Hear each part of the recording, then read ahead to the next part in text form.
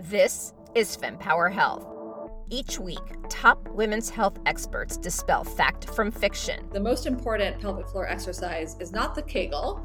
Challenge the status quo. It's never easy to challenge the accepted leaders, and especially if you're a woman. Provide perspective on why your healthcare journey may be so tough. All of that fear and worry, it all upregulates our nervous system, puts us into fight or flight mode, and increases our pain sensitivity. And what you can do about it.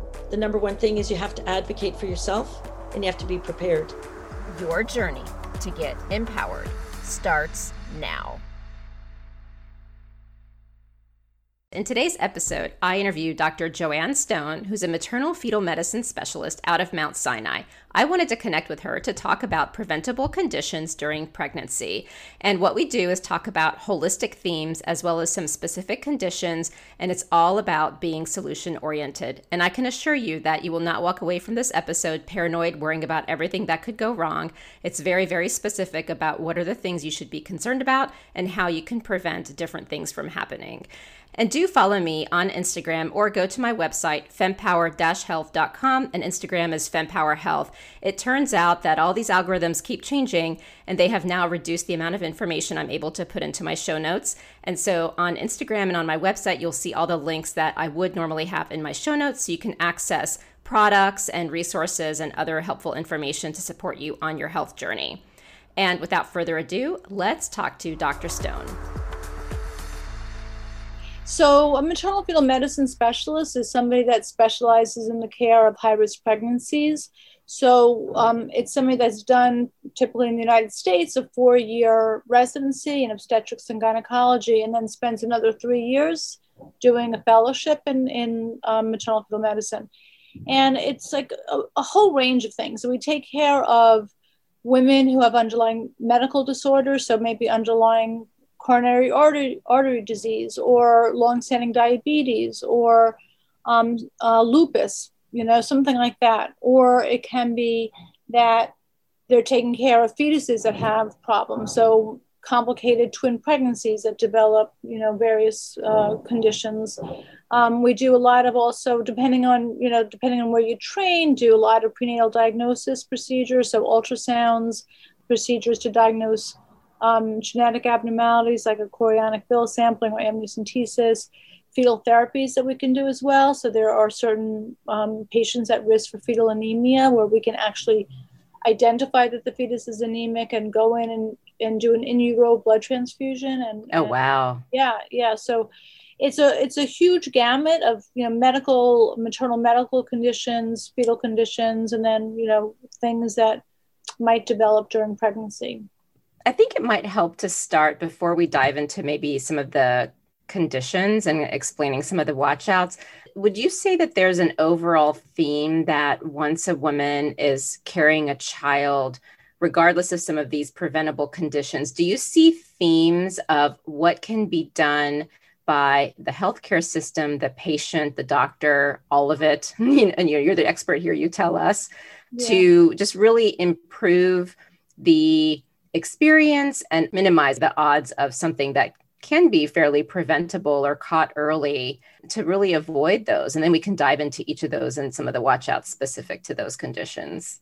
Look, the majority of pregnancies tend to be uncomplicated, but there's also that assumption that pregnancy is always going to, it's so natural. It's, nothing can ever go wrong. So I think women should understand that complications can arise during pregnancy, but without being, too scared about it. One of the things that some women do, and it's more common in patients who have had some kind of poor pregnancy outcome or have maternal medical conditions, where they'll, before pregnancy, meet with a maternal fetal medicine specialist and set up a consultation. And I think it's so important. And it's really a great idea for anybody. So we can do things. So, we know that there is, and I know I don't want to go into the details too, but just as a little example, obesity is, becoming an epidemic in the United States, right? So there are things that just meeting and understanding what the what the risks are of obesity during pregnancy and what you can do so you can prepare for it. So perhaps, lose it, weight loss program and exercise and all that so you can get yourself into the best possible shape before you get pregnant. So am I hearing you say that once someone finds out when they're pregnant, ideally maybe just even one visit with an MFM? Or just certain types of cases? Because I assume your capacity, I know even trying to get in to see you as my doctor was hard. So I can imagine capacity. So like realistically, is there like maybe a priority list of women who should consider at least that one consult?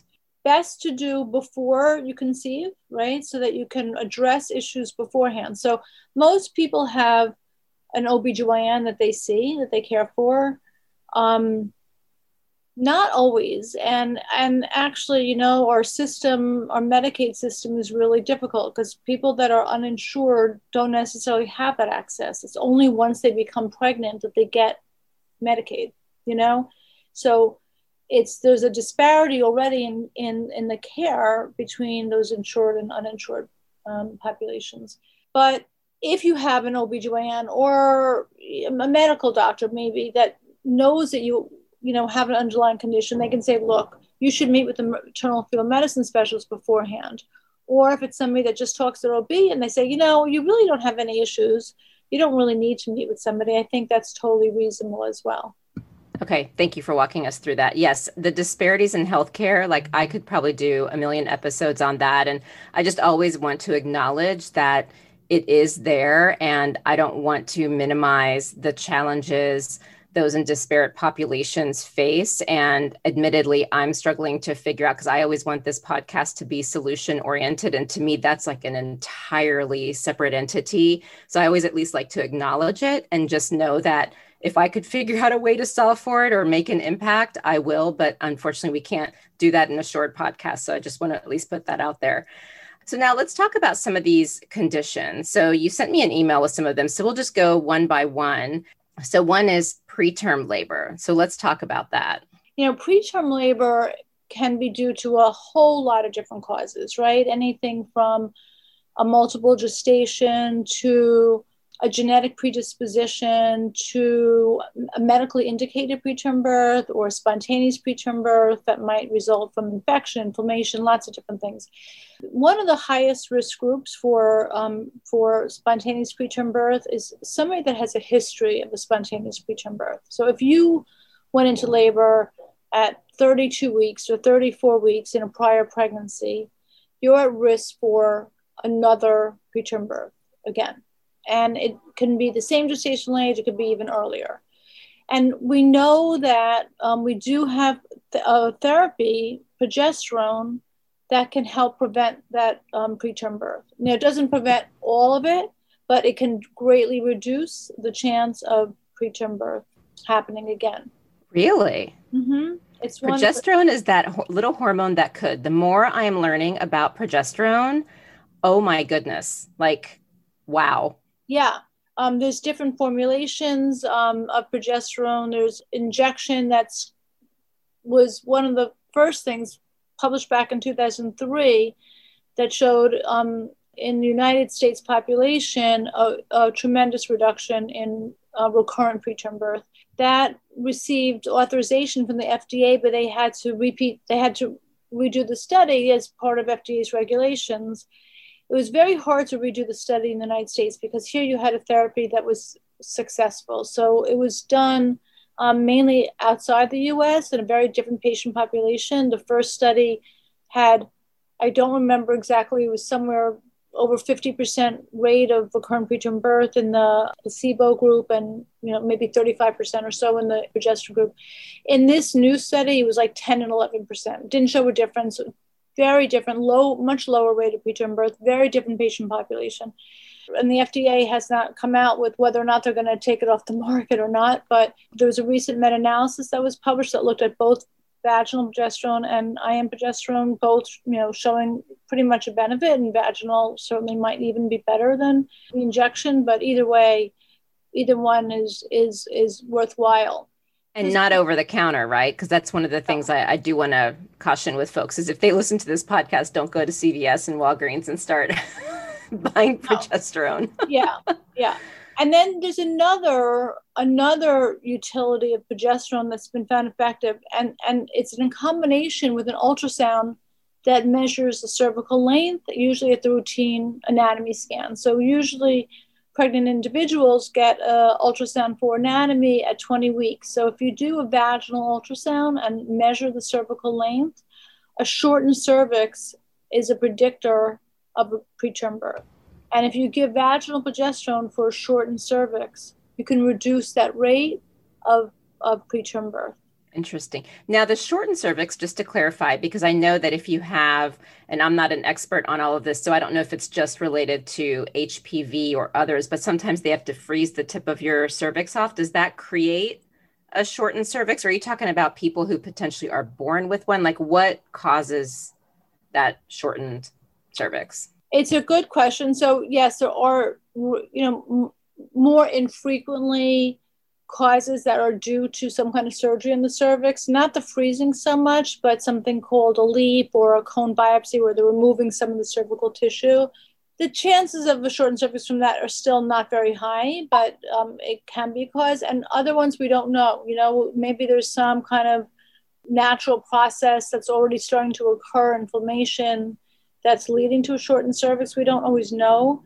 But we do. It's a finding on a routine exam that you find the shortened cervix, and then treating with progesterone can help to decrease the occurrence of spontaneous preterm birth. And then there's another procedure that can be done that also can be useful, and it's called a cerclage, which is a stitch that's placed into the cervix to help keep it closed. There's very specific indications for it. So there's 3 different indications, something called a history indicated cerclage. So somebody that had evidence of multiple second trimester miscarriages, in those patients that had a prior preterm birth, so they delivered, let's say, at 30 weeks, they go for that 20-week ultrasound and their cervix is short. That's a reason to put that in. Or if on physical exam, you see a dilated cervix at around that same time period, 18 to 22, 23 weeks, for whatever reason, and there's no evidence of infection, a cerclage can help to prolong that pregnancy as well. Specific indications, but again, another thing that's very important, because preterm birth is so important. It's, one of the leading causes of perinatal morbidity and mortality. No, absolutely. And then, one question that occurred to me is you said, those who've already had preterm labor are at high risk of having it again. So my question would be, how do you know with the first kid if you can have it? And what can you do to be proactive? I mean, anything? Well, so good question. So there was one study that was published about a year ago, I think. It was a multi-center international study that actually showed that a baby aspirin can help reduce the rate of preterm birth. I mean, it wasn't a huge reduction, but it was a reduction for anybody. So a baby aspirin, I think, we say, when is it going to be part of a prenatal vitamin? Almost everybody's going to be on a baby aspirin. But that is one thing. I think there are other things as well. And this is why, sort of either early appointment with your OB or a preconceptional visit, can change, certain lifestyle, right? So people who are obese are at a higher risk. If you smoke, you're at a higher risk. Illicit drug use puts you at a higher risk for preterm birth. So modifying some lifestyle changes to be as healthy as possible during pregnancy is also something that an individual can do. Say, I want to be in the best shape possible. I'm gonna lose that weight. I'm gonna eat healthy. I'm going to quit smoking. I'm going to not drink alcohol. I'm gonna do all these things that will help reduce the chance of a premature delivery. Okay, thank you for that. Now, the next on the list was cervical insufficiency. Did you cover that with the shortened cervix, or is there other things related to the cervix? Because I know the cervix is very important and plays a lot of roles. Is there anything else you wanted to add about that? Yeah, I mean, I think, again, if you've had maybe second trimester loss, and sometimes it's really unclear, like what caused it. Like I have a patient who had first pregnancy, full-term delivery, very rapid labor for a first pregnancy. I didn't take care of her then had a 16-week loss. She actually had an ultrasound the day before, and they didn't do a vaginal ultrasound, but took a picture of what they thought was the cervix abdominally, and it looked okay. And the next day she presented with some spotting and pressure and ruptured membranes and delivered really rapidly. Very unusual, right? To have a full-term delivery and then this happened. So was it really cervical insufficiency? So unclear.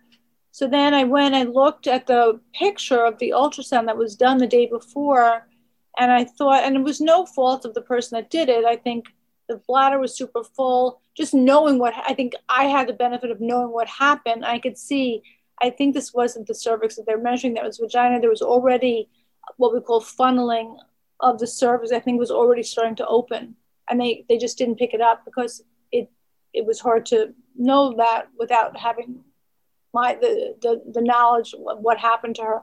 So we talked about either following with cervical lanes or putting a cerclage in, and we decided to put this cerclage in for cervical insufficiency, and we did that. And actually at the time of the cerclage, done around 12, 13 weeks, her cervix looked a little bit dilated already.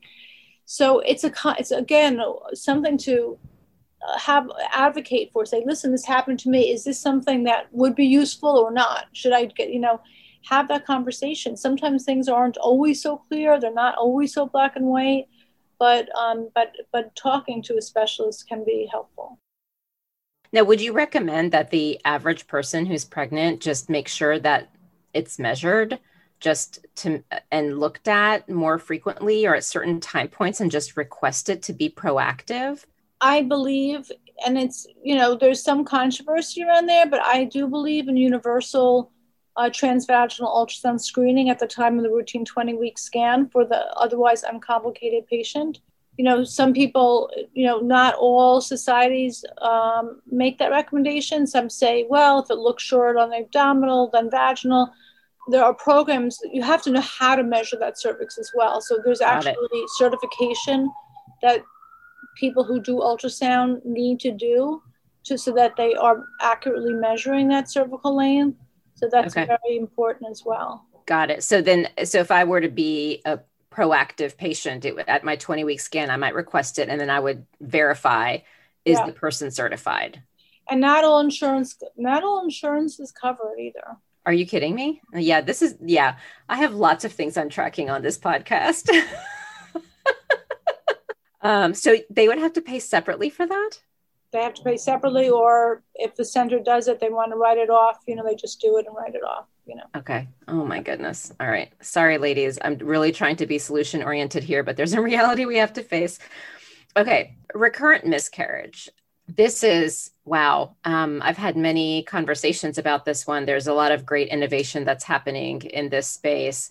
I'd love to get your comments on recurrent miscarriage and what people need to be aware of from the perspective you have with these patients. Yeah. So I think this fits into the idea that we were talking about in terms of being educated and advocating. So, recurrent miscarriage is defined as 2 spontaneous miscarriages, and 2 or more.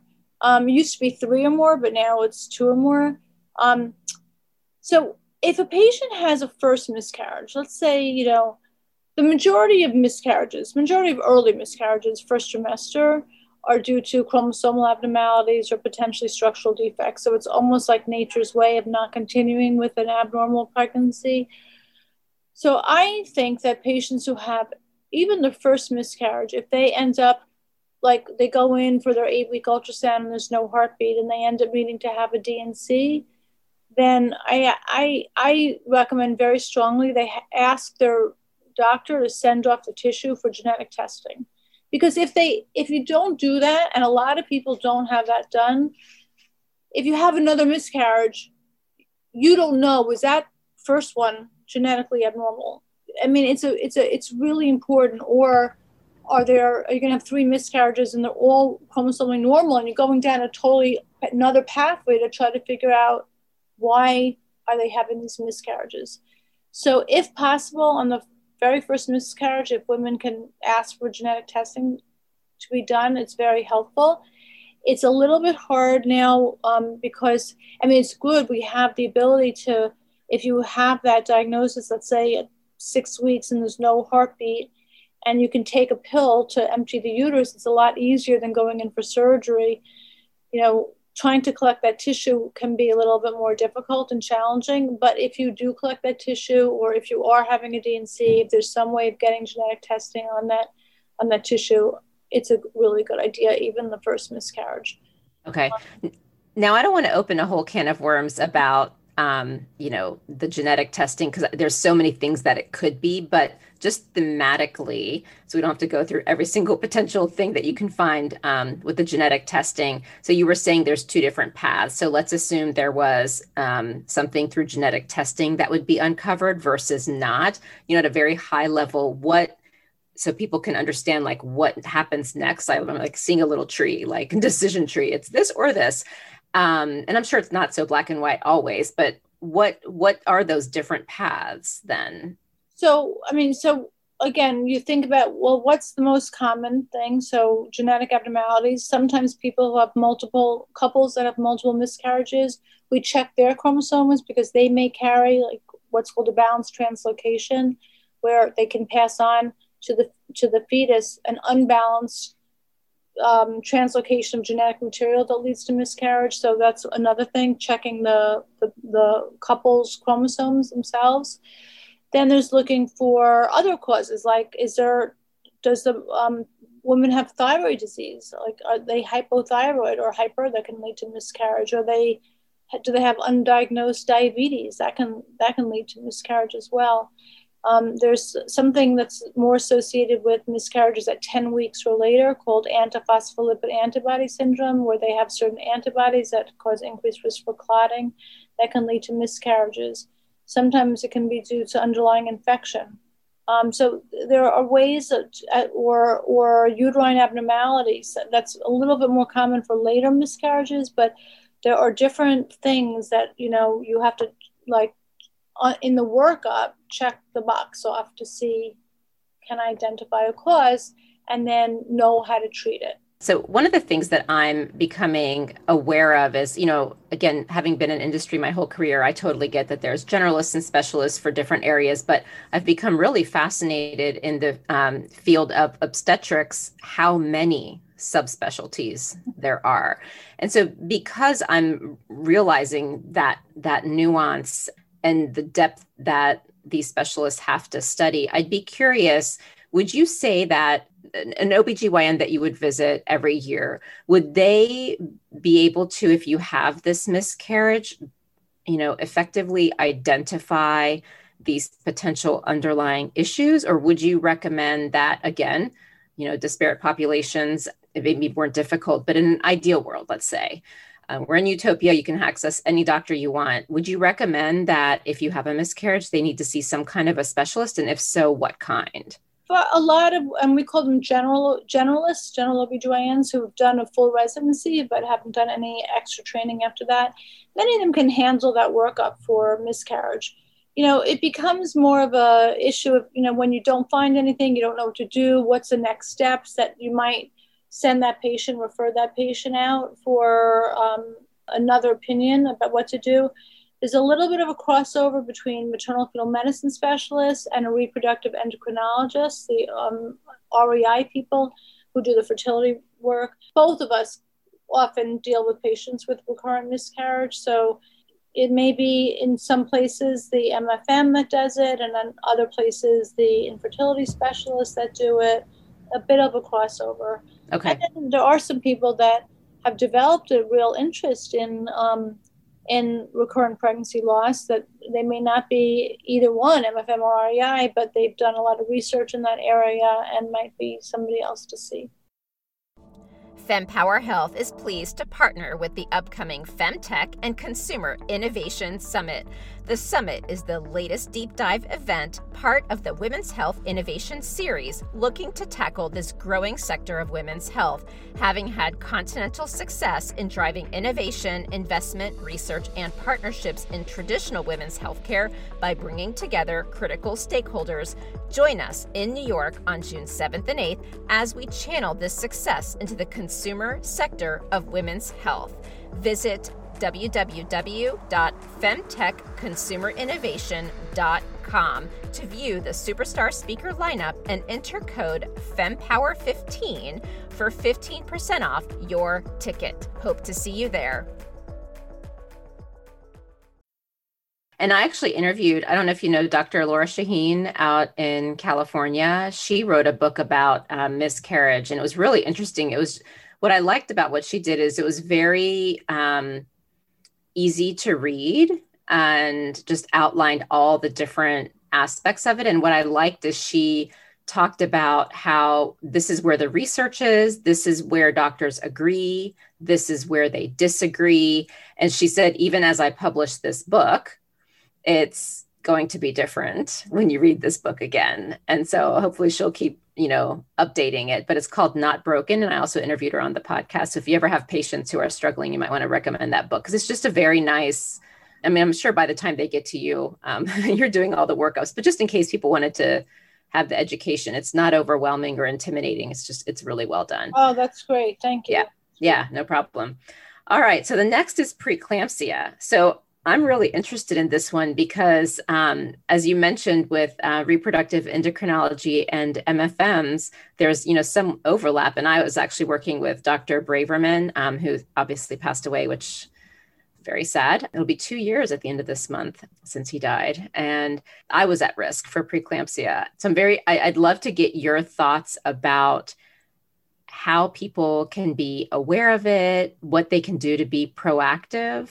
Because even in my situation, I know there was disagreement between you and Dr. Braverman on the medications I should be on. And so that was really fascinating. And I'm not trying to say that try to get into a battle of it, but just to show how hard these nuances are in trying to figure out what to do for patients. And so I'm extremely interested in this topic since I had a personal experience with it as well. Yeah, well, preeclampsia is, really one of the most fascinating diseases. We're getting closer to gaining somewhat of an understanding, but it's quite complicated. Preeclampsia is, high blood pressure that develops after 20 weeks of pregnancy in a patient without prior high blood pressure. It can be associated, it can be just blood pressure alone, which is hypertensive disorder of pregnancy or gestational hypertension. It can be associated with certain abnormalities in the urine and the blood, things like that. It has a lot of possible underlying causes. So it can be related to somebody's genetics. So we know that family history is really important. Even if a patient's partner had another partner who had preeclampsia, they're at a higher risk, right? There are some chromosomal disorders that can put somebody at a higher risk for developing preeclampsia. We know people having their first baby are at a higher risk. People with underlying diabetes or like twins or triplets are at a higher risk. So lots of... First baby is a higher risk? Yeah. Really? Nulliparity. Women who are 40 and above are at a higher risk. So a whole bunch of different factors. And it does seem that probably there's a bit of a difference in the underlying etiology if they develop it early and severe, like less than 34 weeks, or they develop it closer to term. And that's sort of becoming evident over the last few years. In general, there's a thought that this has involved sort of abnormal placentation, the placenta implanting abnormally very early in the pregnancy, and the manifestations don't really occur till later. There's a lot of research being done on looking at different markers called SFLT and placental growth factor that can be measured, that can be somewhat predictive of preeclampsia. In the UK, they've done a lot of work where they do a test at like 11 to 12 weeks, and they're measuring the mother's blood pressure. They take a history. They send off these markers, this S-flip, placental growth factor. It's a whole combination, and it can be very predictive of that early onset preeclampsia. And then they did a huge trial, a randomized trial of 150 milligram dose of aspirin versus placebo, and showed a significant reduction in that early onset preeclampsia. So it's very specific for that. They also measured blood flow in the uterine arteries, the arteries that flow to the uterus.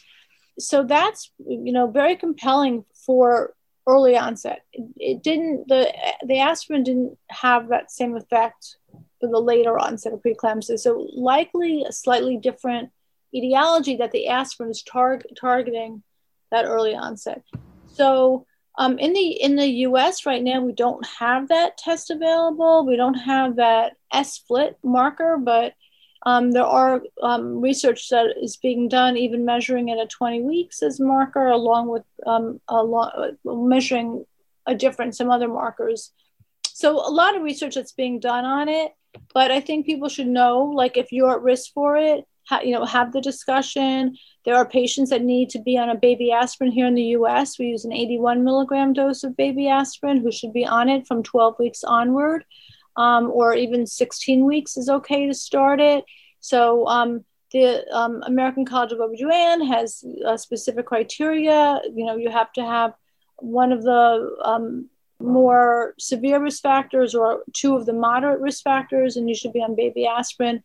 We'll tell patients who are really at high risk, we'll tell them to monitor the blood pressure at home after 24 weeks and things like that. So there are things that you can do to help prevent it, or delay the onset, or identify it early. And that can improve outcomes. Is it as simple as just monitoring the blood pressure? And because what I'm hearing is preeclampsia means high blood pressure. So, is it as simple as, honestly, like, not to make light of it, is you can go to the CVS and stick your arm in the thing and measure your blood pressure if you don't have a monitor at home. And if it's high, you can go to your doctor. Is it that simple to be aware of it, or is there more? So preeclampsia generally doesn't occur before 22 to 24 weeks. It'd be very rare. So it's something that usually occurs after that time. So I wouldn't tell just a low risk patient without risk factors to go ahead and monitor their blood pressure. But if you are at a high risk for it, I would suggest monitoring it, because you might be able to pick it up, earlier, and so get that closer surveillance before you present with like very severe disease, Okay. And yeah, so it's not that just monitoring is going to prevent it from happening. It's going to identify it, but there seems to be some things like aspirin that is being developed, and then some other medications as well that people are working on. There's a lot of research being done looking at statins, typically used to lower cholesterol, but there's biological basis why statins may be useful to help reduce preeclampsia as well. So that's an area of research. So there's a lot of things that are, moving forward. I think that we're going to be seeing, like, already in the last 20 years, we've seen a lot of development in this area. Okay. Where for a long time before then, there was nothing. And I think the next, 10 years we're going to make a lot of progress. Wow. Interesting. Dr. Braverman had me on enoxaparin sodium, and I'm curious, your thoughts on that. And again, like, one other thing that I want everyone to hear, and I talk about this in some of the episodes, is clinical trials are designed for an endpoint, sometimes secondary endpoints. And so the design of the study, what you're looking at, who the patient population is, as you alluded to earlier, makes such a difference in determining what the outcomes are. And then, to do a clinical trial requires funding, and then you have to write papers and publish. It's a lot of effort. And so, it's really interesting. You have those who notice things in their own practice, and then there's the clinical trials, and just trying to make sense of all of this because of all the things that, rightly so, need to be in place to make sure we're safely giving people guidelines. But yeah, so I just wanted to at least call that out. But I'm curious on your thoughts with the enoxaparin sodium, because I know that was the point where the two of you disagreed on how long I should be on it. And so I'm an N of 1 guy, so sorry. I did want to ask Dr. Stone because I'm so curious. Yeah. So, I mean, it hasn't really been shown to reduce preeclampsia. So this is a blood thinner. So, certain patients that have like a history of a blood clot or might have recurrent miscarriages with antiphospholipid antibody syndrome, these antibodies that can cause clotting. Maybe, for some patients who had a stillbirth or a very, very small baby and placenta shows areas of thrombosis and infarct, things like that. There is a whole world of reproductive immunology that Dr. Braverman was very involved with, where they, for different conditions and often either problems with implantation from IVF or recurrent miscarriage, where they use combination of Lovenox, progesterone, steroids, some use IVIG. It's a whole other field and a very area of controversy. All right, so we have a couple more to cover. I know we have just a couple of minutes left. One is the perinatal transmission of HIV and then PPH. Which one do you think would be the best to cover? I don't know if we can cover both of them quickly in an optimized way. Yeah, maybe PPH, because I feel like it's more like you said to me, it's one of the most common causes of maternal death, right? Okay. So it's hard. I thought about it and I thought about, well, this is about prevention, right? So what are we going to tell people? So I think one of the things to realize is like, are you at risk for a postpartum hemorrhage, right? Okay. So, and then be prepared, how to be prepared for it. So for example, if you are pregnant with triplets and, there's about a 10% chance that you're going to need a blood transfusion at delivery because the uterus is so overdistended, it's hard for it to contract down. So having the conversation, what are going to be the plans? Are there medications in the room to help the uterus contract down? Things like that. Or patients who have had multiple cesarean deliveries then are at a higher risk for the placenta to grow into the uterus itself, especially if they've had 3 C-sections and then they're pregnant with a placenta that's over the scar, that's a much bigger risk factor. So these are things that you can be prepared for and have the doctors have a multidisciplinary approach to taking care of these patients. So you bring in the obstetrician, the maternal fetal medicine specialist, maybe the surgical specialist. Some places the GYN oncologists who are excellent surgeons are involved, the anesthesia team, the nursing team, everybody that gets involved to form the best plan to take care of this patient. We even have the blood bank involved so that they know there might be a massive transfusion. We need to have all that blood ready and products. So this planning can help save lives, right? So identifying patients at risk and then planning it ahead and having best practices in place to try to help reduce that. So I look at Serena Williams and she's someone who's quite well known and was quite vocal about what happened with her. I mean, she's healthy. She's a tennis star.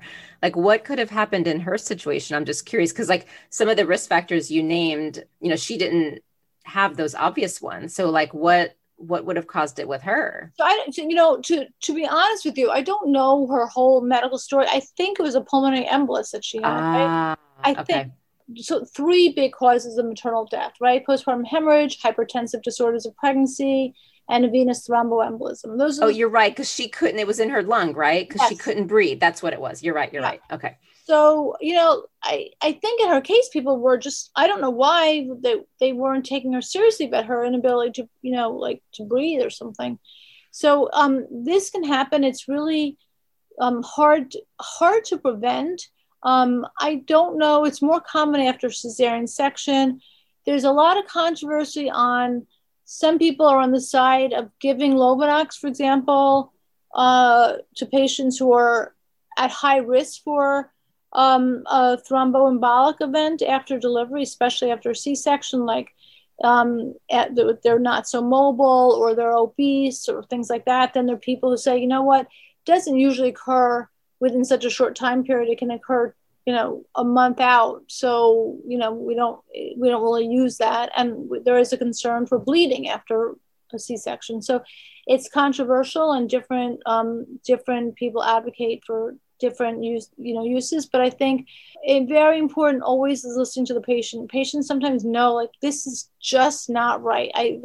We always need to take patients very seriously in their complaints or their concerns and address those with open mind and take their, listen to them and take their concerns very seriously. So the last question I always like to ask is, what is your greatest hope for women's health? Besides my world in obstetrics, right? You hear a lot about women not being taken who have cardiac complaints, right? That shortness of breath, chest pain, because we don't typically think of women as having heart attacks. So the need, again, to listen to women and their complaints and taking them quite seriously. And we need to get better. And I think there's so many efforts underway to help with that. I'm going to tell you, there's a few themes for me that are really important. I think reproductive justice is incredibly important, that we have to make sure that women continue to have choice in this. And I'm sorry if I'm being political about it, but like, that's the way I feel. Like, we need to have choice, and especially, for people who have underlying conditions that don't have access, that's a huge problem. That can increase their risk of dying. And then reducing the disparities that we see, in racial disparities, ethnic disparities. It's really, important. So I think addressing all these issues, making sure women stay safe and healthy. I mean, pregnancy is, supposed to end in a good result. It's not always going to, and we can't prevent everything from happening, but we can make it as healthy a process as possible. Appreciate this. And, I think being proactive is important. And I know a lot of us like to go on Dr. Google, and I certainly don't want the women listening to be paranoid and having to research all of this stuff. But I feel like the way you presented this, it's, basic risk factors, things to be aware of and ways to be proactive. And the way you ended with some of the needs that are still there in your greatest hope, I think is just a great way to close it. And I appreciate your expertise, your time, and all that you're doing for women, and we need it. So thank you. Thank you for tuning in to this discussion on the FemPower Health podcast. You can refer to the show notes for links to information that is referred to in this episode. And if you like this episode and found it timely and valuable, please take a moment to tell a friend or a colleague about FemPower Health. And right after this episode is over, please think of one person who might find this episode helpful and tell them about it. And if your friend is new to podcasting, please show them how to subscribe to our show. And another way to support FemPower Health Podcast is to leave a review where you listen to podcasts. And as a reminder, the information shared by FemPower Health is not medical advice, but for information purposes to enable you to have more effective conversations with your doctor. Always talk to your doctor before making health-related decisions. Additionally, the views expressed by the FemPower Health podcast guests are their own, and their appearance on the program does not imply an endorsement of them or any entity they represent. See you next week.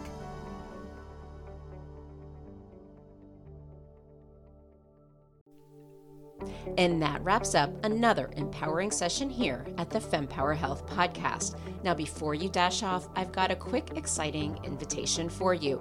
Please join our vibrant community by subscribing to our weekly newsletter, because it's really your frontline update on groundbreaking women's health research, the latest health-enhancing products, fun quizzes to boost your health IQ, and unique discoveries that you won't want to miss. All of this delivered straight to your inbox, cutting through the noise of social media algorithms. Love today's insights? Show your support by rating and reviewing our podcast. Your feedback is more than just a pat on our backs here at FemPower Health. It lights the way for others seeking guidance and community in their health journey, amplifying the voices that need to be heard. And for a deeper dive into today's topics, check out the show notes and explore our website at fempower-health.com. Our site is a treasure trove of knowledge, neatly categorized by topics of interest and life stages, ensuring you find exactly what you need to empower your health journey. And your voice matters to us deeply. Whether you have a question, a story to share, or feedback on our episodes, reach out directly at info@fempower.health. fempower-health.com, drop us a message on social media, or hit reply on any newsletter. Your insights inspire our conversations. And a quick note, the knowledge we share is here to embolden you in discussions with your healthcare provider. It's not medical advice. Always consult with your doctor for health decisions, and remember, the diverse perspectives of our guests reflect their individual journeys, and it's not an endorsement by FemPower Health. Here's to empowering your health journey one episode at a time, and I'll see you on the next FemPower Health podcast episode.